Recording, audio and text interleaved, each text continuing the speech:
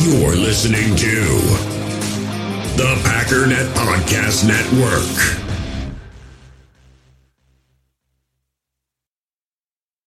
When you need mealtime inspiration, it's worth shopping Kroger, where you'll find over 30,000 mouth-watering choices that excite your inner foodie. And no matter what tasty choice you make, you'll enjoy our everyday low prices, plus extra ways to save, like digital coupons worth over $600 each week. You can also save up to $1 off per gallon at the pump with fuel points. More savings and more inspiring flavors make shopping Kroger worth it every time. Kroger, fresh for everyone. Fuel restrictions apply. It is time. It is time. They can't beat the Packers. No. Are you crazy?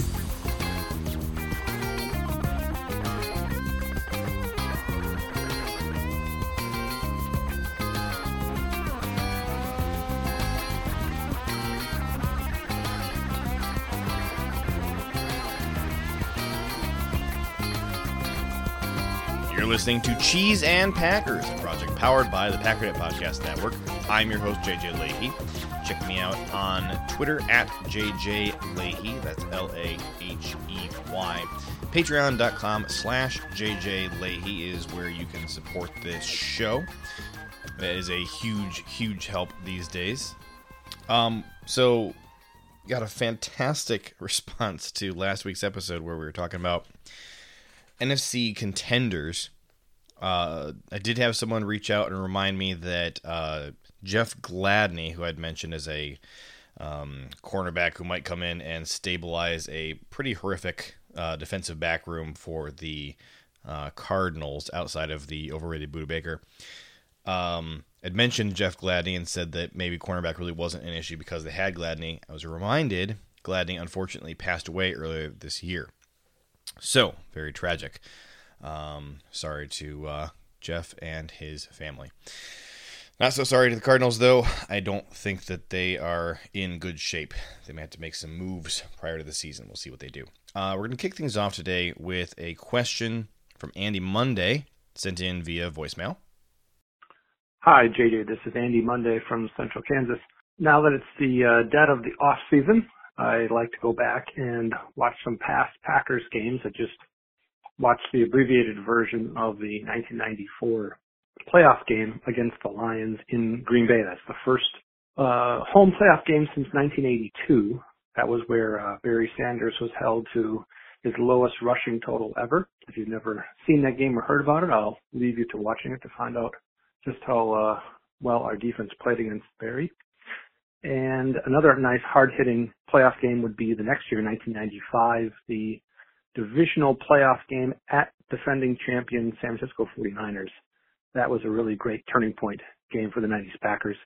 So I guess my question then is, what would you suggest that people who have either been Packers fans for a while or maybe only a short amount of time, which game would you recommend they go back and watch? I think obviously the Super Bowl wins, but any other games would be, I think, a neat suggestion for the show. Thanks. Bye. Thank you, Andy. So that was a fun game.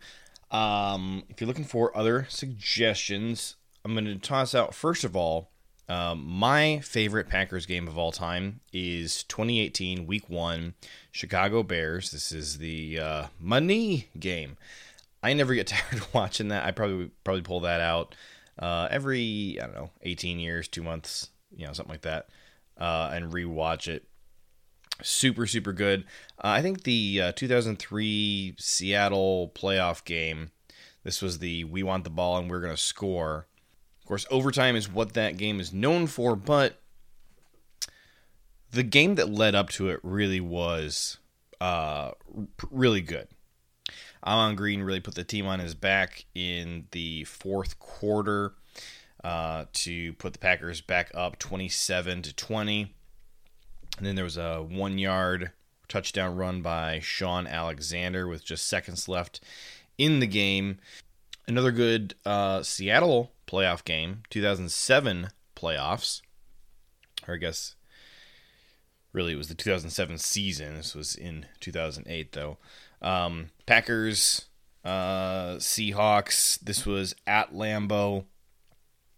Interesting kind of wonky game to start, and then really got rolling after Ryan Grant, who had an early fumble, did run for over 200 yards. I think that is the only time that a Packers running back has had over 200 yards in a playoff game, but he had 3 touchdowns on the day. Favre also had 3 touchdowns, and as it turned out, this was the last win for Brett Favre as a Packer. So that's a good one. Continuing on with Brett Favre games, 2010, en route to the Super Bowl, Packers finally beat the Vikings after 2 straight losses the previous year. Aaron Rodgers and the Pack finally are able to take down the Brett Favre-led Vikings. It's a close game. Brett Favre had a lot of interceptions, kept it close, and the Vikings even really had a chance toward the end of the game to steal it. But ultimately the Packers were able to prevail. A really good one. Another good Aaron Rodgers game. This was, week 8, I think, in 2019. This is the first year of the Matt LaFleur regime. This was versus the Oakland Raiders. And Aaron Rodgers was missing Davante Adams. I want to say he might have also been missing Allen Lazard? Not sure. But there was a real question leading up to that game, who the heck was going to be catching passes. MVS was injured. I think MVS and Geronimo Allison were both injured, and then they both ended up suiting up at the last minute. They were not expected to play, but they did. And it was an interesting game because it was Aaron Rodgers' only perfect passer rating game. Really took it to the Raiders. And I remember that day pretty well because I was helping my girlfriend move during that game. And I was at various times I would have to sneak away and check on the score and see how that was going. And ended up marrying her, so that all worked out pretty well for me. I guess she wasn't too annoyed that I was trying to watch the Raiders while helping her move. I would be remiss if I didn't recommend the Matt Flynn game. Final score, Packers 45, Lions 41. This was 2012. This would be the second time that year they played them. Super fun game. The Packers were 14-1 at that point. And we're able to pull off the win, 2011 season. And then one final game. This is not a Packers game, but you're asking for games to watch in the offseason. I gave you a bunch of good Packers games. Go back and rewatch 2018 Chiefs-Rams. This was absolutely Clash of the Titans. Crazy, crazy game. I think it ended up being the 3rd highest scoring game in NFL history. Absolutely worth the watch. This was Patrick Mahomes' best season, and this was Jared Goff's best season as well. This is back when Sean McVay was just absolutely dominating the NFL and murdering people with Todd Gurley. The offensive line production in that game was just outstanding. Not a lick of defense. It was all offense that day, but super fun. So thanks for the fun question, Andy. I think I will probably ask this same question of Gil Martin when we record No Huddle this week, so tune into that and see which games Gil recommends, because Gil's been watching football and Packers football for a very, very long time, so there's going to be some special games that fly under the radar that he will remember. All right, we're going to dive into the Eagles because I was last week I did my NFC contenders, and I didn't talk about a few teams. I didn't talk about Washington, Philadelphia. I did not talk about the Vikings. I don't know if I'm going to get into the Vikings today because I really want to have a Vikings guest on to talk about their offseason. But we'll see. I have a feeling that I'm going to go too long on the other teams anyways. We do have a super interesting Bears guest coming on soon to talk about them. But the Eagles, the more I dive into them, they're a really interesting team that could be scary. And I think it's going to all depend on their defense. So let's talk first about what they did in the offense, offensive side of the ball. So they brought in A.J. Brown. A.J. Brown and Devontae Smith, I think, are going to be a pretty lethal passing duo, or receiving duo, I should say. Last year, the Eagles ranked 10th overall. They were 7th on offense via PFF. And looking across the board, they got good players. I have never really understood the frustrations with Jalen Hurts. I don't think he's a bad quarterback. I think he's a young quarterback. And I think he was pretty lethal at times. Obviously not perfect, but I have a lot of faith in him going forward. I've always liked Jalen Hurts. Looking across the rest of the offense, one thing that shines out to you is that Dallas Goedert, their tight end, was really good last year. He had a 90.7 overall grade. He was the second highest graded tight end in football. I don't know if I said that already. He had 830 yards, 4 touchdowns, targeted 72 times, hauled in 56 catches. And he's a good blocker. His run blocking was kind of up and down. Pass blocking was really good. Running overall has not been a strength for the Eagles in a few years. Miles Sanders just has not been it. I can't take Miles Sanders seriously because his Twitter handle, I think, is Booby Sanders. And I don't follow the Eagles closely enough to know, like, do people actually call him Booby? I don't know, but that is a horrible nickname. And I feel like every single year people are hyping him up as, like, you know, he's going to be a fantastic fantasy running back. He's not even that good in fantasy. I don't buy the Eagles' run game. At receiver, behind Devontae Smith and A.J. Brown, there actually isn't a number 3. I think Zach Pascal, Quez Watkins, probably duking it out for the slot receiver position, and I would probably throw my hat toward Quez Watkins winning that. Sounds like he's looked really good so far this offseason and really impressed the coaches. So I would guess that it's him.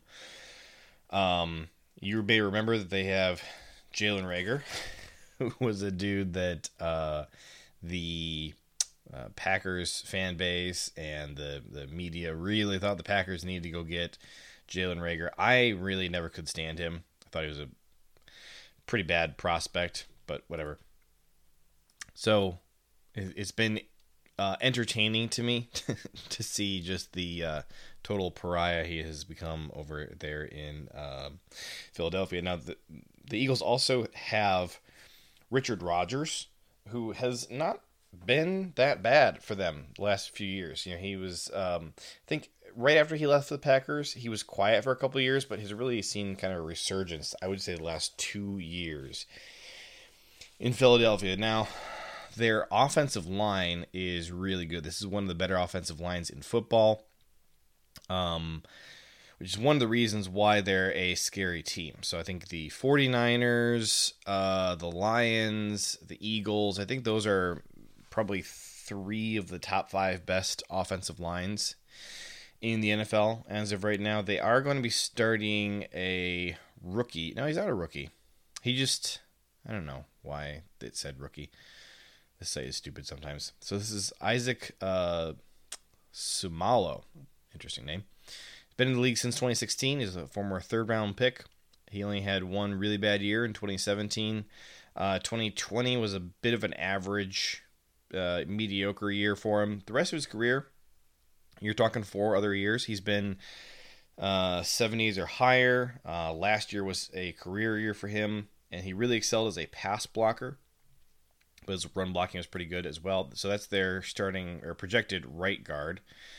I think the reason that he was unranked is because he didn't play right guard last year. Maybe he was a center last year. That's my theory. We'll run with that.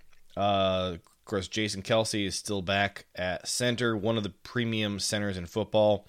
2020, he had a bit of a down year, and so I think everybody wondered if his career was fizzling out, but he bounced right back in 2021 to basically where he's been at his best. Since 2013, he's been one of the very best centers in football. Had an 84.5 last year. He really excelled as a run blocker. He was the third best center overall and the third best run blocking center overall. 12th best pass blocking center. Left tackle, they got Jordan Mailata. He's a 2018 7th rounder. Dude is a stud, or he was last year. Didn't play in 2018 or 19, but in 2020, he had a 70 grade. In 2021, he broke out and had an 88.3, and he was good at everything. So that's a little bit unfortunate for those who have to go up against the Eagles, but exciting for Eagles fans. Right tackle, Lane Johnson. You're very familiar with him. He is still who he's always been. Very, very good player. So, offensive line is a massive strength for the Eagles. Wide receiver, I will say, I think bringing in A.J. Brown and putting him opposite Devontae Smith makes this one of the better wide receiver duos in football, and certainly good enough. I don't think you have, I don't think you even care about the slot. This is going to be really similar to what the Vikings have been the last few years. You got two dominant receivers. Hopefully you can figure out the run game. But they also have one of the best receiving tight ends in football right now in Dallas Goedert. It's kind of taken over the Zach Ertz mantle. So, running back I think is an issue. I think they're going to have to find an answer for running back. I'm looking at the rest of their roster. Jason Huntley, Kennedy Brooks, Boston Scott, Kenneth Gainwell. Not really good players. Actually, Boston Scott and Kenneth Gainwell have played better than Miles Sanders in the last 2 years. I just don't understand the Miles Sanders thing. He's just not that good. So could the run game hold them back? Maybe. I think that I forgot they have Landon Dickerson there too at left guard. He was a 2021 second rounder. What school was he from? I feel like he's Bama or something. Yeah, Bama. 6'6", 325 pounds. I liked him well enough. I think that that was a pretty good pick. He had a 69.6 grade last year. That's pretty good for a rookie. I think the offensive line is really going to be a strength for them. And if they can get a little bit better run blocking production out of their two guards, I think you can throw a guy like Boobie Sanders back there and still get some yards. So this should be a really good offense. They were intermittently crazy good last year. They're putting up like they were blowing teams out by like 50 points at times last year. Let me see 2021 schedule for the Eagles, because they were up and down. So let's see, preseason doesn't count. So I'm going to read off the scores of starting week 1. 32-6 they won. They lost 11-17. Lost 21-41, lost 30-42, won 21-18, lost 22-28, lost 22-33. Then they beat the Lions 44-6, lost 24-27 to the Chargers. When did they get good? I know they were good at one point. Beat the Broncos 30-13, beat the Saints 40-29. So if at that point they have won 3 of their previous 4 games in a blowout. So then they had one loss by 3 points to the Chargers. Lost 7-13 to the Giants. That's a Giants game for you. Beat the Jets 33-18. Beat the Commanders 27-17. Beat the Giants 34-10. Beat the Commanders again 20-16. Lost to the Cowboys 26-51. Their defense was really putrid last year. And of course, I think part of why people are down on Jalen Hurts is because they remember the last time they saw the Eagles was in the playoffs versus the Buccaneers. Miserable performance. 15-31 loss. I remember my wife was watching that game, and she became the biggest Eagles hater in the world on that day because she hates Tom Brady. She was miserable. Oh, she hated that game.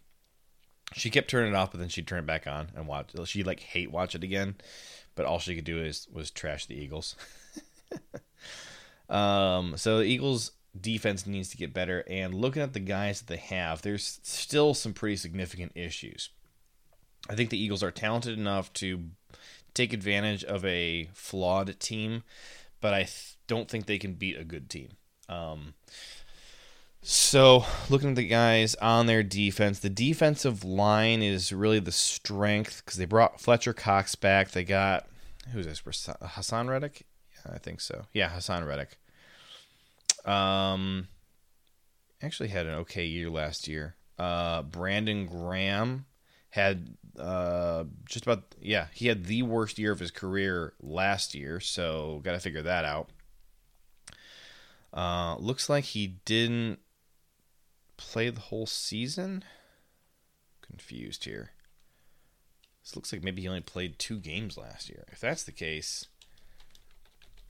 then that kind of explains some of their defensive issues last year. Yeah, he had 2 tackles last year. Come on, give me the games played. He played 2 games last year, so he was hurt all last year. So I'm gonna say he probably bounces back this year. Now, Javon Hargrave, former Steeler, this was a dude I really wanted with the Packers. Unfortunately, the second he left Pittsburgh, he took a nosedive. Had the worst year of his career in 2020, his first year with the Eagles. Got paid a boatload of money to go there. Kind of brought it back a bit last year, but still really not where you want him to be. But he was a really, really good pass rusher. He was the second highest graded interior pass rusher in the league last year. Unfortunately, his run defense was putrid. It has been ever since he got to Philly. So they need to clean up their run defense. I think that part of that is going to require some help from the linebackers. And they have one good linebacker there, TJ Edwards, actually a pretty good player. You see across the board, anytime you look at any player for the Eagles, 2020 is like a career low for them, and then they bounced back a bit in 2021. That's true with TJ Edwards as well. He was the 10th best linebacker in football last year. Next to him, you have Kazir White. Man, his 2020 grade was bad. 52nd best linebacker last year. He bounced back to 20th. I think that this is a good enough linebacker duo that you're not upset about it. Now, if they have a third guy out there, your Sam would be Davion Taylor right now, who's a really bad football player. So I would expect maybe... See, the problem is your DBs aren't that great either. So do you really want to be leading on like a 4-2-5 look? I'm not so sure about that. They need to get another linebacker in there to help, but your top 2 guys are not too bad. Kayvon Wallace is a really horrific safety. And then opposite him, you got Anthony Harris, who has not been good since 2019. So ever since he left the Vikings, he's been a mess. Interestingly with him, remember I said 2020 is like the really bad year for everybody on this team, and then they bounce back in 2021. Not true with Anthony Harris. He actually got worse in 2021 than he was in 2020. So I wonder how much this dude has left in the tank. He's not super old. He was drafted in 2015. His career best year was his final year with the Vikings. He had an 89 and then a 91 his final 2 years there. Since then, a 66 and a 61. I don't know, man. That dude, they got to get things figured out. I would have questions about their defensive coaching staff because you're just across the board. They got good players at every level, or guys who have traditionally been good players. They got James Bradbury at corner. Again, he got worse in 2021 than he was in 2020. Opposite him, you got Darius Slay. Had a career best year last year, so that's good to see. Defense, I think, is a mess, and I think big part of it is going to come down to coaching. So when Doug Peterson left, which was overdue, I think he got a solid 1 year longer than was excusable because of his Super Bowl. I think he should have been fired 2 years prior. But when he left, Nick Sirianni came in and brought a whole new coaching staff. It looks like this offseason there really hasn't been any turnover coaching-wise for them. Other than there's been a lot of changes in the front office, but not, in like their scouting department, which is good because they've been drafting poorly for a long time. New director of player personnel. I don't see any changes with the actual coaching staff, though. So they may not have made any changes. So, but I still would question, and again, they've only had 1 year, so give them another year to figure things out. But it's not a good look that 3 of your 4 starting defensive backs had a career worst year last year. I guess Kayvon Wallace technically had his second worst year, but it wasn't a good season. So I think the defense is still a mess. Offensively, Hurts is going to have to be a little more consistent. I think he was good last year, but inconsistent. And if he can kind of clean that up and play a little more consistently, you're going to get some pretty good production from the offense. Looks like part of the problem was that he got worse toward the end of the year. 4 of his final 6 games of the year, he had a pretty bad grade.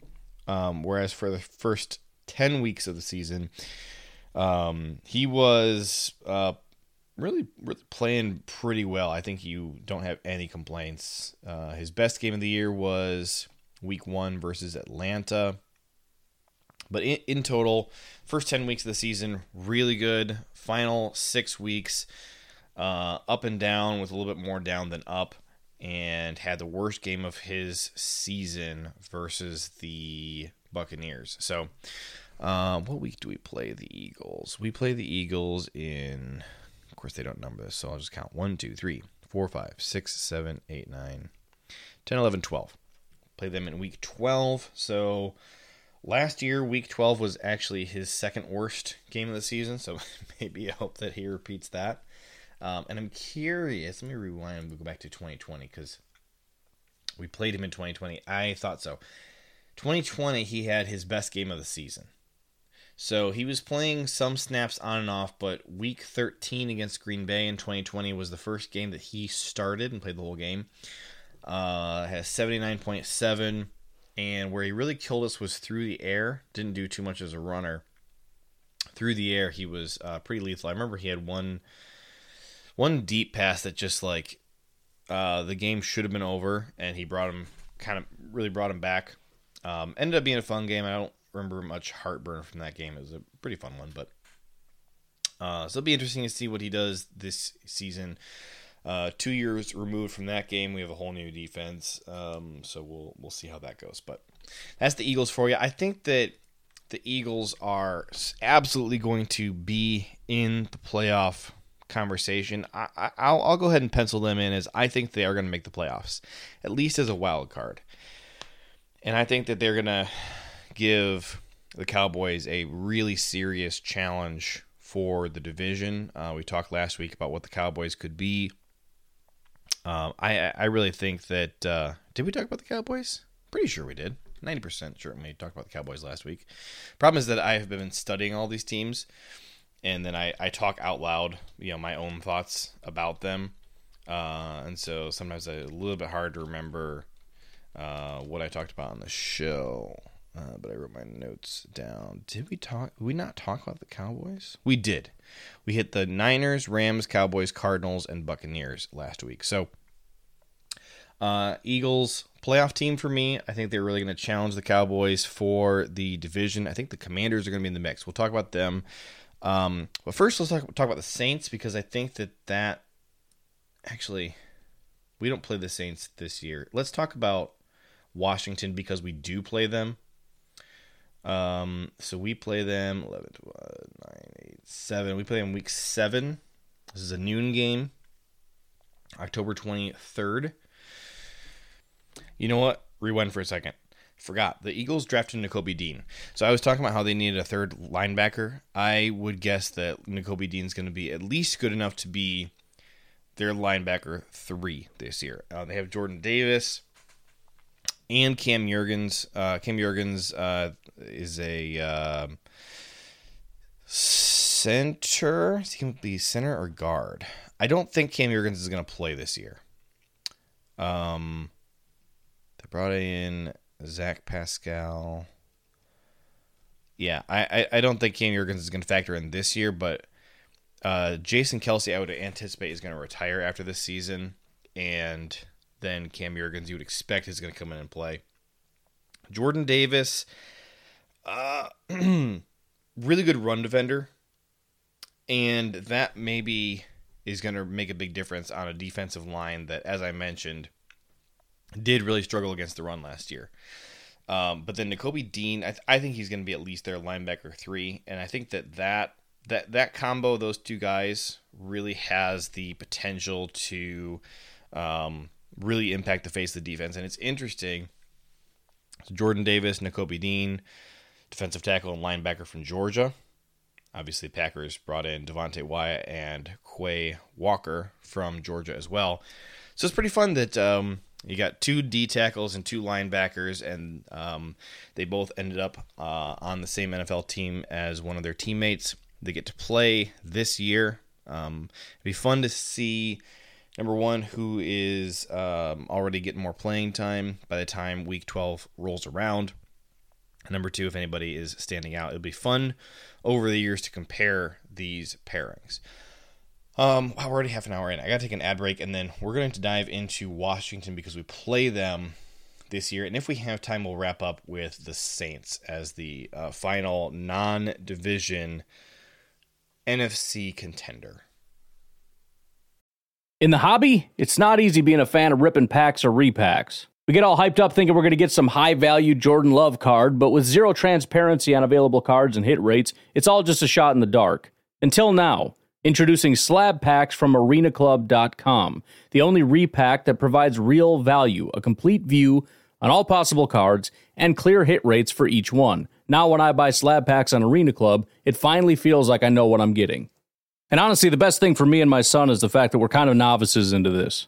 When I walk into a card shop with my son, and a card says it costs $40, kind of just taking his word for it that that's a good value. So I appreciate the transparency on grading, as well as just getting excited about seeing what you could potentially get. Right now, you can get 10% off your first purchase by going to arenaclub.com/packdaddy. Wow, that's crazy offer. 10% off a $400 slab pack. That's $40 right there. Anyways, that's arenaclub.com/packdaddy for 10% off your first purchase. We all have smartphones, and we all know they're pretty amazing, but they also can be amazingly distracting, especially when we're around other people. So US Cellular wants us to reset our relationship with our phones by putting down our phones for $5. That's right, a company that sells phones wants us to put down our phones. And to see what we find, learn more at uscellular.com/built for us. Hey, it's Kaylee Cuoco for Priceline. Ready to go to your happy place for a happy price? Well, why didn't you say so? Just download the Priceline app right now and save up to 60% on hotels. So whether it's Cousin Kevin's Kazoo Concert in Kansas City, go Kevin, or Becky's Bachelorette Bash in Bermuda, you never have to miss a trip ever again. So download the Priceline app today. Your savings are waiting. Go to your happy place for a happy price. Go to your happy price, Priceline. Washington, the messy team who may soon not have an owner.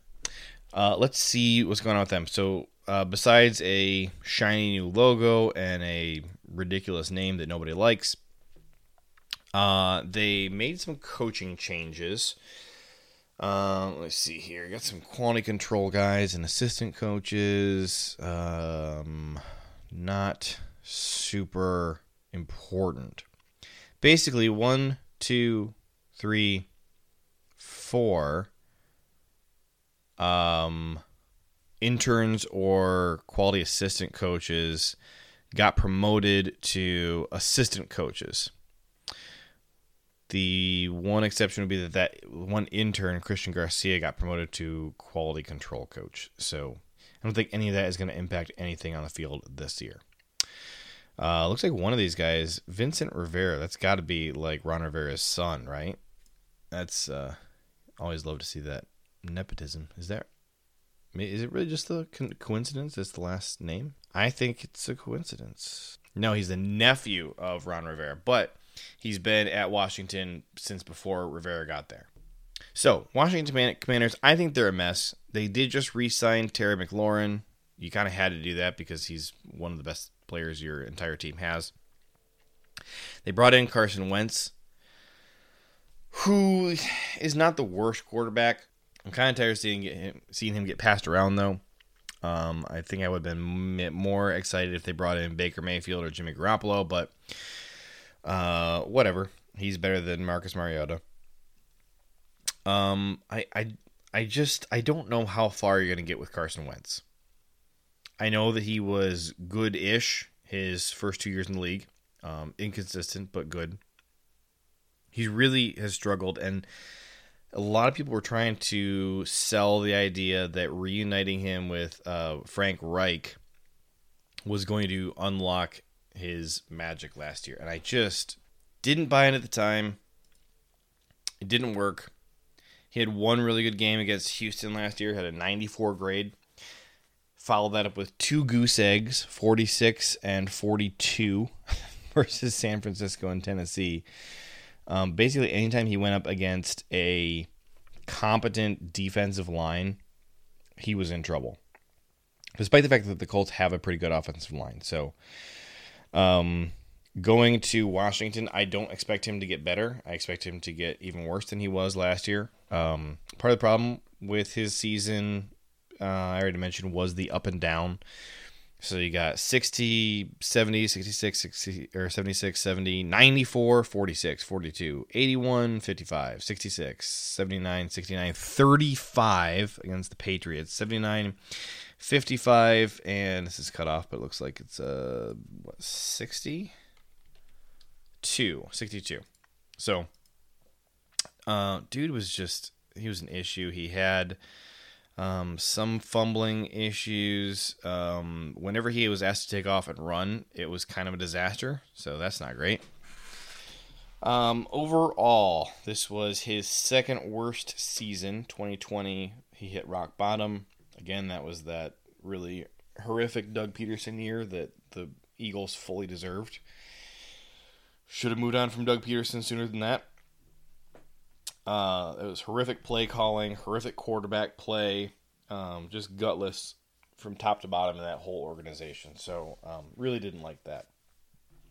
He bounced back just slightly in 2021, but wasn't even back up to where he'd been in 2019, which was his previous worst year. So what moves did the Commanders make that did make them better? Well, for starters, you got a bit of a different offensive line out there now. Your right tackle is Sam Cosmi. Had a good rookie season. Actually was a really good player. 74 for a rookie is not half bad. Right tackle is Trey Turner. Bit of a leap of faith to bring him in last year because 2020 he was just appallingly bad. A 34 grade. Bounced back up to a 68 last year. Struggled in run blocking, but in pass pro he was pretty rock solid. Center, you got Chase Roulier. Had a career best season last year after being drafted in 2017. One thing you like with Chase is he has gotten better every single year he's been in the league. There's been at least some improvement over the previous season, so last year would make sense that it's his best year. Really, really good run blocker. Not horrible in pass pro. He was the 10th best center, but you're only talking about 32 centers, so top 1/3. Decent. Left guard is kind of the weak link, and he's not terrible. So they brought in Andrew Norwell from the Jaguars. Did have a second worst year of his career last year, but he was still at a 66. So overall, the dude's always been kind of good, not great, and he was just kind of more of the same last year. I think for left guard, that's probably fine.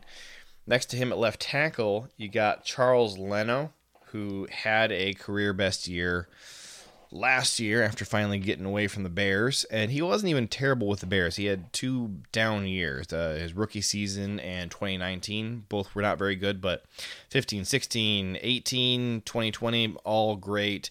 2017 was his a game or a year that looked like a breakout, was a little bit more of a flash in the pan, regressed a little bit the next few years, and then bounced back last year to have his best year of his career. I think Charles Leno is a really solid left tackle, top 10 guy for sure. And then looking at their running backs, this is an issue, and it's been an issue for a while. So the starting running back looks like it's projected to be J.D. McKissick. And who else do they even have? Jonathan Williams they have. He's a 2016 fifth rounder out of Arkansas. Never been a very good player. He had 1 good year in 2019. He was okay last year, slightly better than J.D. McKissick. I think, now they did draft Brian Robinson out of Alabama. I think that they need to get him coached up, figure out the blocking and stuff, and slot him in there as your starting running back, I would say as soon as possible. Of course, they do have Antonio Gibson, but I think that easily the most talented guy of the bunch has to be Brian Robinson, even though he's a rookie. I just think that running back is one of those positions where you can kind of do that with. Some other strengths, tight end, they're not too bad. Logan Thomas, of course, is very well known, but John Bates is on the roster, and he was pretty good. He was the 15th best tight end in football last year. Logan Thomas, for comparison, was 37th. So it'd be interesting to see if they continue to feature Bates. It looks like he had played a few more snaps than Logan Thomas last year, but Logan was hurt for at least several weeks, I think. So John Bates actually just about doubled Logan Thomas's snaps.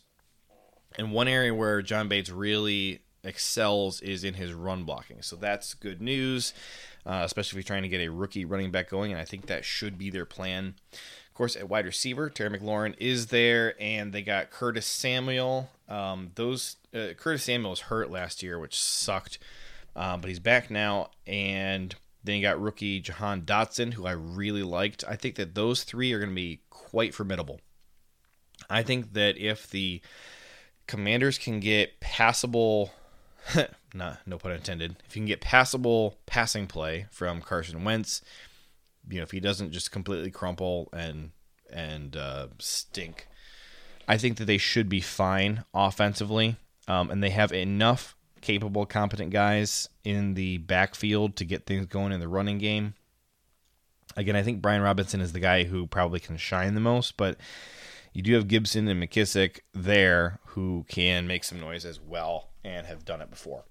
Look, on the defensive side of the ball, the only issue they really have is linebacker. Everywhere else, they're pretty solid. Now, William Jackson III is their cornerback number 2, and he is a problem for the Commanders. I would maybe be exploring above any other spot where you could make an addition. I might be exploring how you can improve the cornerback room. Man, you just look at the list of corners they have on this roster, and it's just bleak. You got Kendall Fuller, and then just nothing else. Their second best corner is Danny Johnson, who I've never heard of. He's a 2018, looks like he was undrafted, out of Southern. So that's not super inspiring. Last year was his career best year, and he had a 65 coverage grade. I think that's about all you're going to get. I can kind of see why William Jackson is projected to be the CB2 opposite Kendall Fuller, because he has at least done it before. But again, last year was a really bad year for him, and it was actually 2 out of the last 3 years were really, really bad. So, maybe he takes a step forward. His rookie season 5 years ago was really good. They have Corn Elder, kind of forgot about him, from the Lions. He had one good season in 2020. Outside of that, he's just been dreadful. They do have 4 rookies. Okay, makes sense. They're making some moves here. So you got 7th rounder and Christian Holmes out of Oklahoma State. Oklahoma State had a very good defense last year, but I think that was largely the scheme. The players were not super inspiring. Another undrafted free agent, Josh Drayden out of Cal. Nigel Hill, undrafted free agent out of Delaware. And then they have Devin Taylor, undrafted free agent from Bowling Green. So that's your cornerback room, and that's a problem. Outside of the corners, like I mentioned, the linebackers are a big issue. I guess let's touch on those right now. So you got David Mayo, who has had one good season ever, and that was his second year in the league, 2016. 2019 was okay. He had a 72, but 2016 he had an 88. The rest of his career, he's been horrifically bad. Like one of the worst linebackers in football. He's a 2015 5th rounder. I don't understand why he's even on this team or in the NFL. This dude is bad. Not good at run defense, not good at pass rush, and his worst attribute is coverage. So the linebackers you're going to be picking on a lot. Your Sam would be Jamin Davis, former 1st rounder, 2021 out of Kentucky. A lot of hype was made about him. I never liked him at all. You heard Jamin Davis and Jabril Cox mentioned in the same breath all the time, and I liked Cox a ton. Really did not like Davis. Davis had a horrific rookie season. He was the 19th overall pick. That's embarrassing. But few people do have a good rookie season, so we'll see what he can do in year 2. And then your Mike is Cole Holcomb, 2019 5th rounder, who has been slightly below average for 3 years. And that's it. That's your whole linebacker room. 2 really bad players, one of whom is entering his 2nd year. And then a 4th year dude who's only ever been mediocre. But the defensive line, of course, is incredible. You got Montez Sweat, got Deron Payne, Chase Young, and Jonathan Allen. Those 4 guys obviously are going to terrorize you. Kendall Fuller was the 3rd best cornerback in football last year. Your safeties are really good. Bobby McCain, pretty elite in coverage. Struggled a little bit when brought on a blitz. Run defense wasn't amazing. Cameron Curl was slightly better. He was kind of good at everything across the board. A little bit less good at coverage, but really shown as a run defender. So I think that those 2 safeties seem like they really work well in tandem. Commanders have enough talent to hurt you. I think that they are still a year or 2 away from any kind of dominance, and I think that they're never going to be anything until they can solve the quarterback issue, and Washington hasn't had a good quarterback since, I don't know, Kirk Cousins. I mean, RG3 had a really good season. Am I forgetting anybody? Is RG3 and Kirk Cousins, have they had anybody else good since then? I don't think they have. If I'm leaving anybody off, I'm just blanking on them. Washington has just been so uninspiring recently. Linebackers are an issue. Until they can get another playmaker at corner, I think the defense is going to be a problem for them. But the offense has just enough playmakers that I think they can catch you napping and really put some hurt on you. I think that their ceiling is wild card, but I think that they have absolutely every thing that you could want to try and hit that ceiling of wild card. Could they win a playoff game? I kind of doubt it. But I think they could stack up just enough wins in the season to hurt you. I'm not scared about playing them this year, though. We really have done whatever we want to against Washington in recent years. All right, so the Saints, this is the final non-division conference contender.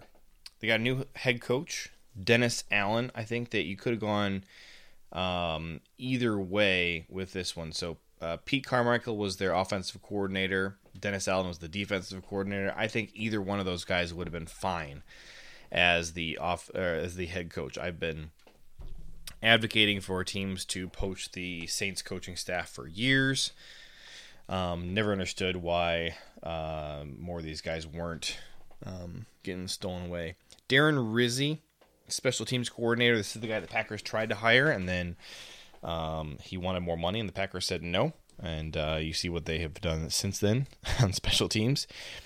He got promoted to assistant head coach. Chris Richard, their defensive backs coach, got promoted to co-defensive coordinator. So that's interesting, actually. So Chris Richard and defensive line coach Ryan Nielsen are both co-defensive coordinators. So there's not actually one defensive coordinator filling in for Dennis Allen, which makes sense because Dennis Allen is still there, so he's going to be the actual defensive coordinator, just not in name. Pete Carmichael's going to keep running the offense. He's been with the Saints now for 17 years. Doug Marrone, former Jaguars coach, is going to be the new offensive line coach. And then University of Tennessee wide receiver coach Cody Burns is going to come in and coach wide receivers. Interesting. I actually need to look into Tennessee's wide receivers. Didn't they have Velus Jones last year? I think they did. I did not like him. And then the Bears picked him up, which is hilarious, in the third round.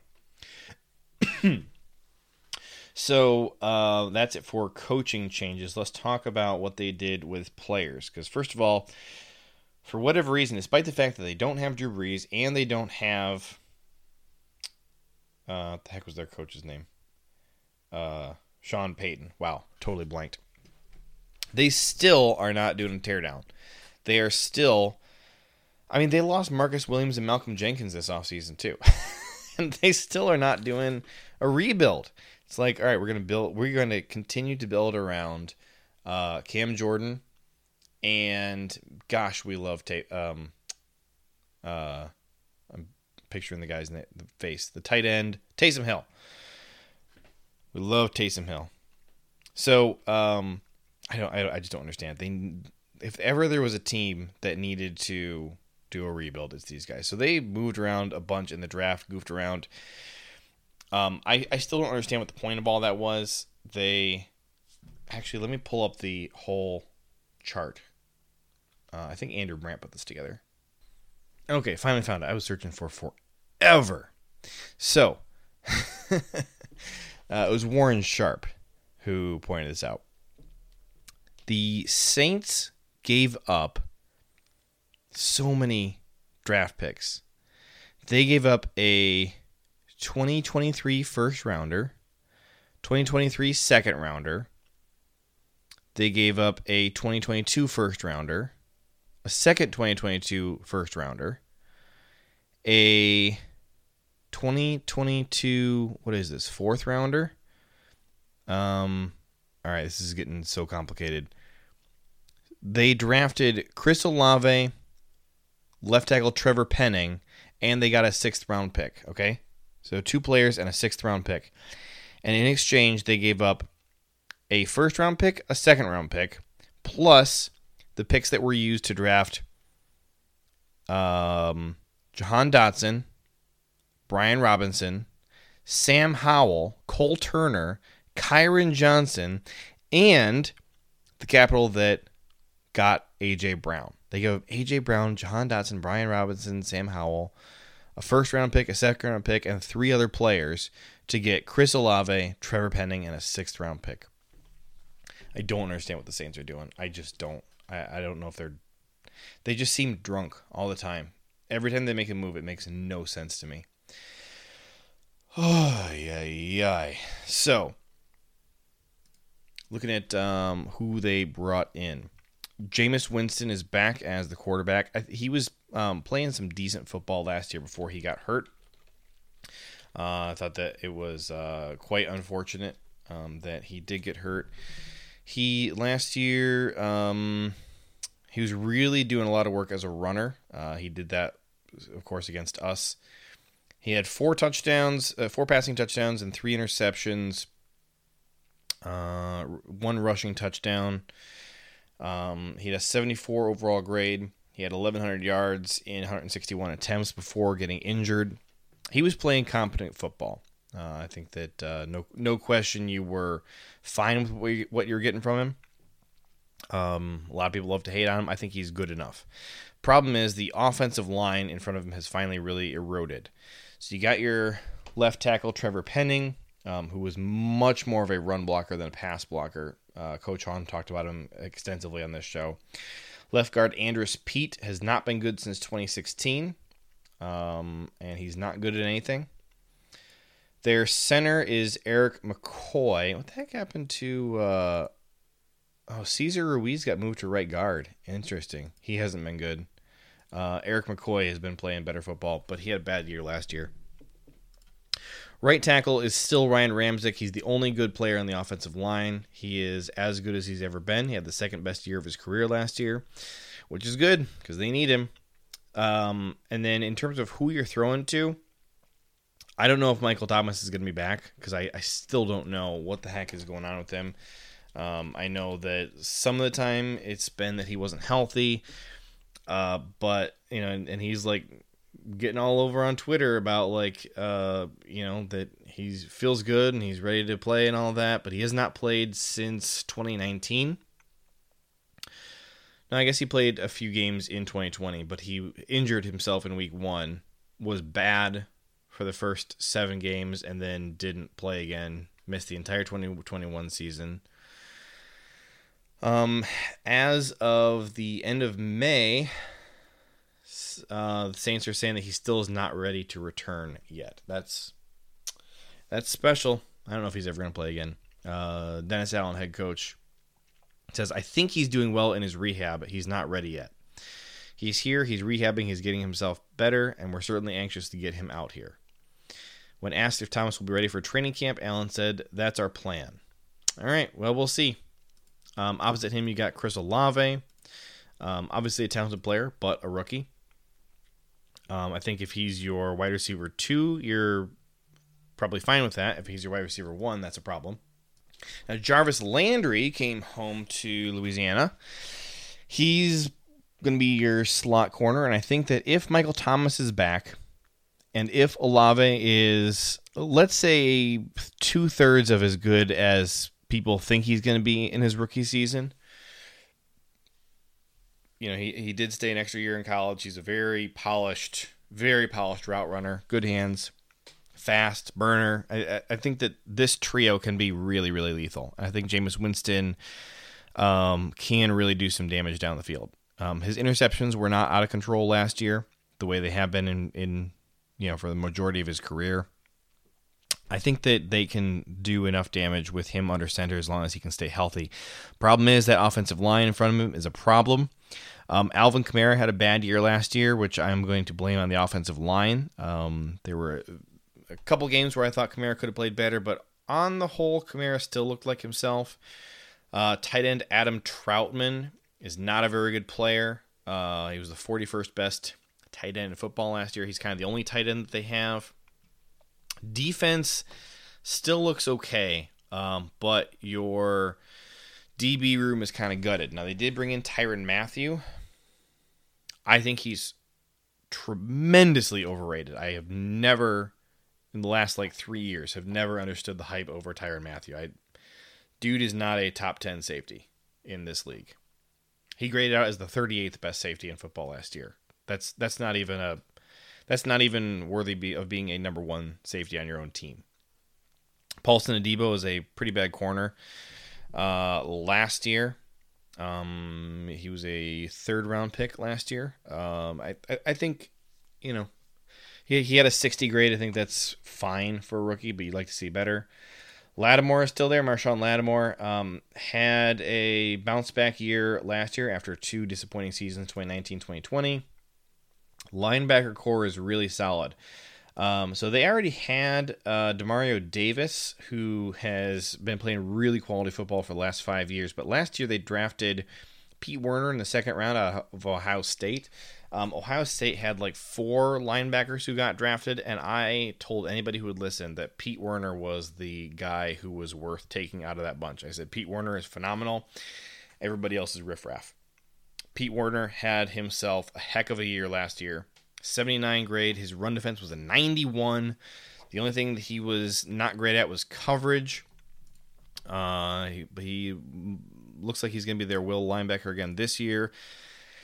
And then Zach Bond is there, Wisconsin guy, 2020 third rounder. Has not been good so far, but as your linebacker 3, I think it's fine. So I think your linebacker core looks good. Your corners are fine. Your defensive line is still really good. Marcus Davenport overtook Cam Jordan as the best player on the defense last year. Had himself a career year. Cam Jordan is still good. The only problem with him is he has steadily gotten worse every single year since 2017. So that's 5 straight years of regression. He's still playing at a high level, but I think year 6 here, he has to turn that around and start going back up again instead of continuing to go down. So, but still a good player. David Onyemata had 2 back-to-back really good years, 2020, 2021. And then the only weak link on the entire defensive line is Shy Tuttle, and I think you don't super hate that. So defense can still really be a problem, and I think they got really great coaching. Offense is a huge ball of potential, and I think that whether or not Michael Thomas plays is going to make a massive, massive difference between this being just kind of what they were last year and being, one of the better teams in the NFC. I think the Saints are going to make the playoffs if Jameis Winston plays the whole year. I really do. If Taysom Hill is under center, forget it. But then that offensive line is still really a problem. So looking at these 3 new teams we covered today, I think there's a clear separation between the guys we talked about, the teams we talked about last week, the teams we talked about this week. You got your upper tier and your lower tier, no question. And I would say I think the Commanders are still a couple years away. Yeah, kind of like when we were talking about last week, I said the Niners and the Buccaneers are kind of the teams to beat. Rams, I think, are a step behind them. Cowboys and Cardinals are a step behind them. I would put the Eagles and Saints on a very similar tier to the Cowboys and Cardinals. I think that Cowboys, Cardinals, Eagles, Saints are all really going to be vying with each other for various playoff spots. I would expect all 4 of them to make the playoffs. So that would be 2 teams from the NFC East, 3 teams from the NFC West. That sounds about right. I think those are your wild cards. Now, the one thing to think of, though, is the Vikings. And I think the Vikings, we're going to cover those in a future week. Vikings are going to be right in that mix. And if they want to get in the playoffs, they're going to be stealing the spot of one of these teams. So you got the Niners, Rams, Cowboys, Cardinals.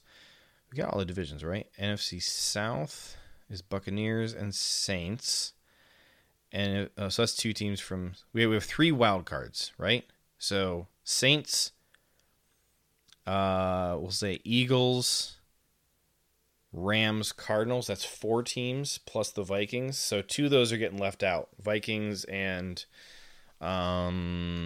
Saints or Cardinals. Somewhere in there. 2 of those teams are not making it. I think the 49ers will win the division. Buccaneers will win their division. Packers will win their division. And then Eagles or Cowboys. I'm going to go with probably the Eagles win the division this year. But, I mean, it's close. I think it all just depends on how much of last year's flukiness with the Cowboys that was a positive turns out not to be a fluke. In other words, I'm saying I think they were pretty overrated last year. And I think that they were accomplishing more than what their talent said they should have done. So the question is, how much of that was a fluke and how much of that was us reading them wrong and underrating them? So we'll see. I think that's your NFC. I think everybody else is out in the cold. I think that Washington is out in the cold. I don't expect the Lions to make the playoffs. There's nobody else even worth discussing. So Commanders, I think, are clearly on the outside, but they are worth talking about because we do play them this year. We do play the Saints in the preseason, but it's just, who cares? So there you go. That's your NFC preview.